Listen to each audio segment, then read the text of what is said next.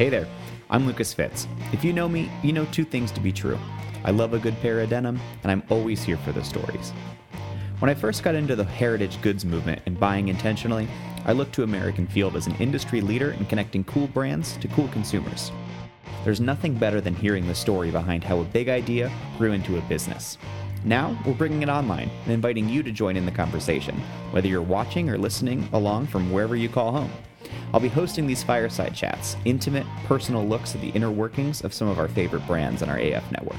So, sit down, grab a whiskey or coffee or beer, and ride along as we shine the spotlight on real people and real stories. This is AF Fireside. Today's episode is brought to you by the Dairy Block, a vibrant, walkable microdistrict in the heart of lower downtown Denver. Experience the Front Range's most inspiring retailers, food and beverage purveyors, and urban office concept alongside the Maven Hotel. Dairy Block, a distinctly crafted destination found. Hey, welcome back to AF Fireside. I am, per usual, recording this in my house, but not per usual. This is the first October day of the season that really the cold is setting in. So I'm excited to warm up a little bit, talk to a good friend of mine from San Antonio, Texas. I've got Mario here, who's the founder of Richter Goods. Welcome to the podcast. Lucas, very exciting. Great to see you. Yeah, man. It's great to finally get to connect as close to face as we're going to get until we see each other in real life. Very excited. Man, so give us the high level look at Richter Goods. Tell me about the brand. Well, we are a shirt making company. We make shirts. It has taken us a good while to get where we are. Our specialty is men's shirts, and we make everything in-house. We're a vertically integrated operation, and we are based in San Antonio, Texas. Wild. So you have a hand in actually making the shirts? Yes. Wow. We do literally everything from the design, sourcing, stitching, snaps, everything is in-house, or marketing, everything. Wow. Wild. So how'd you get into it? Well, I went to college for business, and right after business, started working for some premium brands. I was working for in the industry for about 15 years. And at that point, I always wanted to do this. Tommy Hilfiger was one of my heroes when I was really young. And I think I always was inspired by shirts and by being a gentleman and the way you present yourself. And at some point, I quit my job and started buying sewing machines and start making products. And the first shirts were not very good. The second ones were not very good. And it's really a journey. Today, we make very competitive, very well-made shirts. Yeah. It doesn't seem like something that would naturally come to you the first time around. That takes a lot of trial and error to build up like a profile and a silhouette and a brand image that is, unique to what you're doing. And I think you guys have really nailed that. What you make is really evocative of I think a certain place and time in the country. I get a very strong San Antonio vibe from the product that you guys put out. Thank you. I agree with you. I think that part of the journey is not only making the product, but to find your identity. I think that the Western shirt has a very strong influence from the land, and being in San Antonio and adding some elements, some modern elements, contemporary elements, and exceptional fabrics, and with those details from the South, I think it has finally, after many years, found our identity. Totally. So tell me a little bit. One of the things I love about having conversations on these podcasts is that not only do I get to learn the ins and outs of brands, I get to sneak in a little salt and pepper of here's what this area of the country is like. Can you give me like the insider's view on San Antonio? I believe that San Antonio is one of those last frontiers in the country. It's a city that is booming. It's the 7th largest city in the country. We are very close to Austin, Texas, which is an hour away from here, Houston, and Dallas. And it's a city that is over 300 years old. It has a lot of colonial buildings downtown and missions and the famous Alamo. Sure. I think that for a small business is one of those places in America that you can still have a an operation and survive and find a way to make your dreams happen. Mhm. Come to San Antonio. Cool. What is the small business community like there? We have a very strong community. I think that San Antonio, so the industries in San Antonio are the main one is healthcare. It's a giant regional hub for healthcare. There is a service industry, the military, and the small businesses. It's very service oriented to an extent, Mm-hmm. but it's a market that is absolutely booming. Cool. Do you see a big menswear presence? I think it's growing. I think it's evolving. I think it's different in the way it's a great junior market. I believe that menswear is growing, and it's one of those things that over the years has evolved, and it will continue to evolve. Yeah. It's funny. I feel like there's such like a great depth and density of really high quality menswear brands from like Texas through the Southwest up to California, which are like the places that you would least want to wear the most layers. and here it's like, obviously there's a lot of great stuff in New York, but New England, there's just not a huge density of apparel manufacturing. There are not that many. We really are. Yeah. Country, you know this better than anybody. There are just a few. Yeah. But the few and the bold, right? We love that. So how did you, I mean, I'm going to guess that place and time had a lot of influence there, but how did you decide on, kind of the look of your brand? I feel like that's a thing that maybe for people that are listening, that maybe they have dreams of sometime becoming a Richter Goods. Do you have any like fast track advice on how to really define that image? I think authenticity is very important, and it's something that it doesn't come so clear. My dad is an attorney, and he will always get dressed to meet clients or whatever, and I always romanticized. I had a lot of respect for him doing that, but he always had a pair of boots and a Western shirts for my brother and I. And over the years, as I love shirting and what Tommy Hilfiger, Ralph Lauren, those icons from American fashion created, your main intention was always influenced by the well-dressing, but it was not connected to my true identity. It's almost when you go to culinary school and everybody wants to be a French chef. Sure. Or do a French dishes, French cuisine kind of deal. And at some point you realize, well, I'm from Nashville, so I should make food from the South. Sure. And when that clicks, really is when you find that true authenticity. It takes time. I think that journey can be different for everybody. For me, it took me 10 years to realize what was important for me. But today I feel that the products truly represent where I'm from, the city, the area. Anyways. Yeah. No, I think that's all really valuable stuff. I think that there's a balance between, let's throw everything at the wall and see what sticks, and, stay in your lane. It's not either of those. It's somewhere in the middle. You really have to know who you are. But I think you also take risks. You also do things that are, you choose patterns that are bold. You choose features that are bold. And I think that's really true to who you are as well. I think that's pretty cool.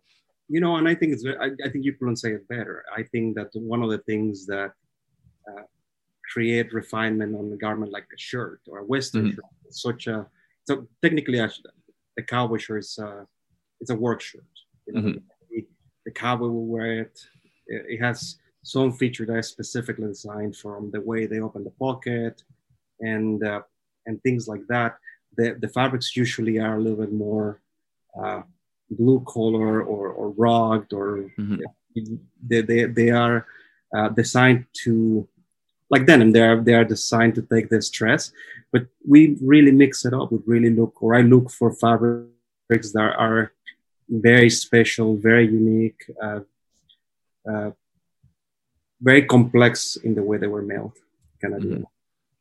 Yeah, and that's one of the benefits of being able to do smaller runs that you can do in your house, out of your own operations, that you're not looking at buying, and maybe you are in some cases, but I would imagine it's not truckloads of fabric. You're able to be a little bit more curated. Segmentation has changed, and I think you're absolutely right. I think that also consumers respond better to variety. Mm-hmm. And today, I would rather invest in 20 rolls of fabric and do a small batch and move into the next collection versus doing 3,000 yards of one color and 3,000 yards of another color. That model, I don't think is sustainable. The consumers have evolved. They're very, very well informed.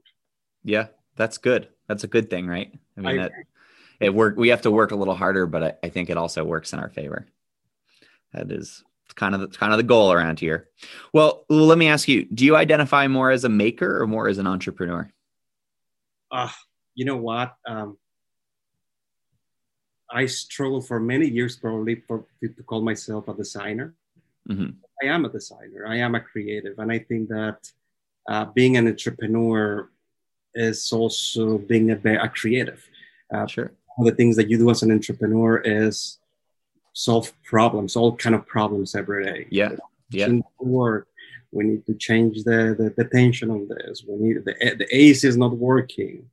You have to do this. You have to do that. Sourcing. Something is stuck in the customs.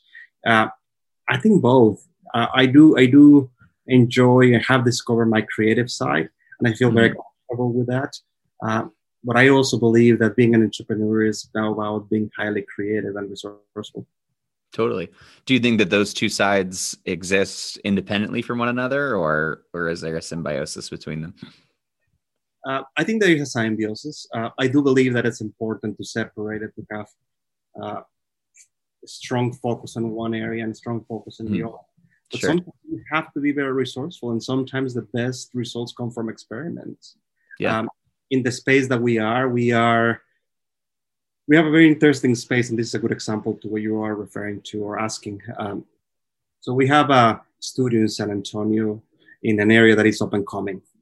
And when I started some years ago, it was me, myself, and Erin in our studio. We have a very large parking lot for 40 cars. And I'm thinking, well, what do we do? And it was a porn shop, so nobody will come. Yeah. And we had that bad, of course, that shady reputation. So sure, strip mall. Yep. Exactly. So we started inviting makers, and we started inviting brands. And you probably know the guys from Bear Goods. Mm-hmm. Yeah. Company. They brought their Airstream, and they parked. After 5 years, they are parking our space. And today we have a community of 20 businesses that park outside of a space. So we were able to grow that organically. And that was a mix of being resourceful and trying to find or people to an extent. Mm-hmm. But that's when creative meets business. Yeah, for sure. So you're at kind of at the helm of this community of creative people that all go to one place to do the thing that they're doing, but everyone does something differently. A little bit. It's a little bit like that anti-mall type of. Sure. Content.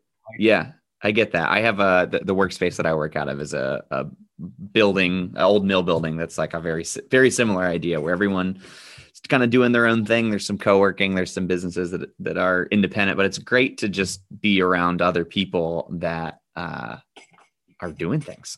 Like even if I don't have anything to do with any of the other things people are doing, but to be able to get inspiration from the way that people solve problems. Those congregations of creative and entrepreneurs and mavericks really shape the future. Or really, you never know where the best next idea will come from. Or sure, it's very rewarding. Yeah. So tell me about how you go about collaborating. I know you mentioned a lot of people that you work around, but I feel like I'm always seeing it's Richter Goods in collaboration, cahoots with another brand. What are your rules of the road for a good collaboration? I think people. I think that I'm fascinated by people. People is the most important part of the equation. I think it's very important to complement different brands. Mm-hmm. And I've been fortunate enough to find incredible people. And some collaborations are small and some collaborations are larger. We work with heritage companies, and we work with very small brands. Mhm. And that's, in my opinion, a big part of the DNA of our brand. It's really to find that way to tell the story and share that moment with a brand that we respect or admire. Yeah, absolutely. There's that's like a really beautiful holistic way of looking at something that can also be a logistical challenge sometimes, you know, especially when you bring creative minds together. I feel like there really is no one size fits all solution. Well, you have to have almost a Bodhisattva approach where Yeah. you really have to remove the ego and says, well, I want the other brand to be successful, and what can I do for the other brand to be successful? And I think that historically, when you do that, um, things come together. Mm-hmm. And we've been lucky that we had some very successful collaborations in the past. Cool. Well, tell me about some of your favorites. Well, we worked recently with a company in San Antonio called Pearl, and Pearl is a brewery but owned by PBR. Oh, cool. PBR owns Pabst, Lone Mm-hmm. Star, and they do some very interesting collaborations with brands. They did one with Deux Ex Machina in California. And when they relaunched a product after 130 years, we were able to work with them and to get involved with. We went to this, I don't want to say like a museum, but archive that they have with really, I mean, science from the 1800s and cool. also the different brand elements and marks. So it was super inspiring. That has to be one of my favorite collaborations. Very cool. How did you go about building that relationship? Well, I think that's the magic word. Relationships takes time, and and I think that level of trust comes with doing it every day, doing what you say you're gonna do, and delivering, and at the same time, really exploring and paying attention and getting immersed into what project is. Mm-hmm. Yeah, I feel like everybody wants to land that brewery collaboration, especially at like kind of at that stage. That's kind of like a holy grail, at least for the last couple of years. And my other favorite collaboration is the one that I have with my partner, with Bronte. She has a company called Lunchtime Anxiety, and Cool. she does Chain Stitch. Mm-hmm.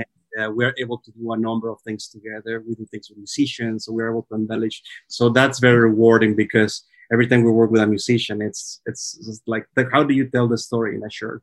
Yeah. Kind of deal. Wow, what a challenge. And that's like what a perfect like-minded collaboration to have under the same roof as you. You know, you get Western shirts and chain stitching. That's peanut butter and jelly in our world. It really is. It really, really is. It's very cool. Have you I've seen people do some pretty crazy, like almost like full back piece, like tattoo style chain stitching. Have you ever done anything? You know, I know I've seen pieces that you have like the name or the little embellishment on the front. What's like the craziest chain stitch that you have personally? Well, we did some really fun stuff with the Band of Heathens.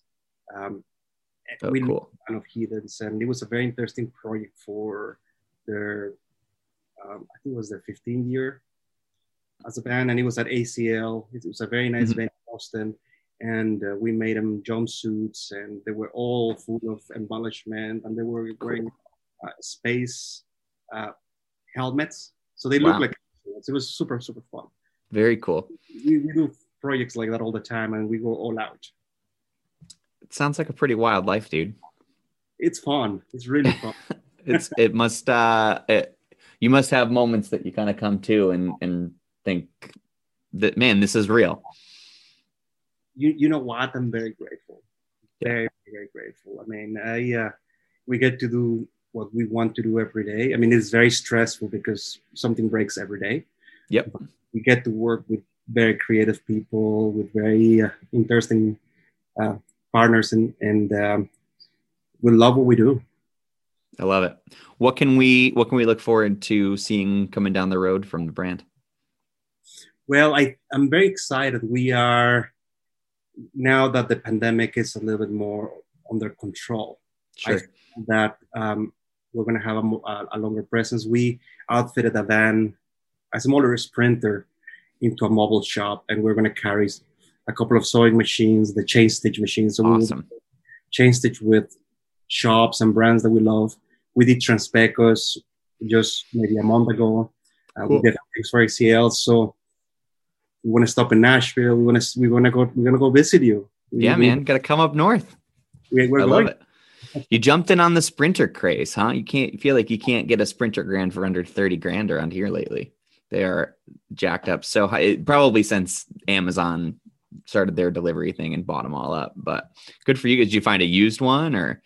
I found a used one with low mileage and started doing the renovation. It's one of those things that we put solar panels and we put the vent and wow, we fix it to an extent. And the whole idea was to do a more evolved conversion to be able to sleep. But as you're building and then you start moving things, it turns out that we need the vent for space, for movement. Sure.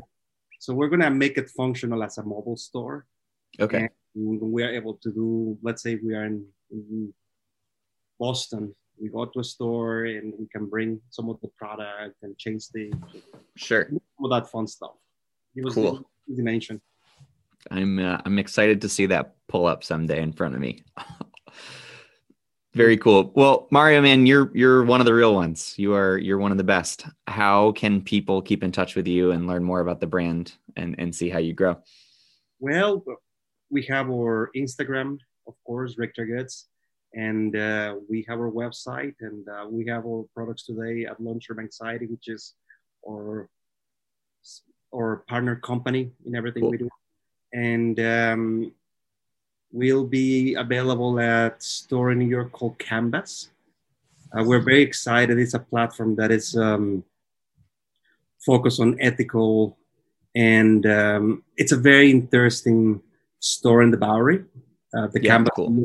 Which will be available starting next month. Nice. Very cool. Well, we'll keep our eyes open. Big recommendation from me here to go check out Mario and what he's doing in San Antonio. And we'll catch you in person one of these days, huh? We'll see you very soon. Sounds good. Appreciate your time, man. We'll talk again soon. Talk again soon. Thank you. Bye-bye. I'm Lucas Fitz, and this is AF Fireside. To learn more about all the brands featured on the podcast, check out fireside.shopaf.co. And don't forget to subscribe to us on your streaming platform of choice. Thanks for listening. Today's episode is brought to you by the Dairy Block, a vibrant, walkable micro-district in the heart of lower downtown Denver. Experience the Front Range's most inspiring retailers, food and beverage purveyors, and urban office concept alongside the Maven Hotel. Dairy Block, a distinctly crafted destination found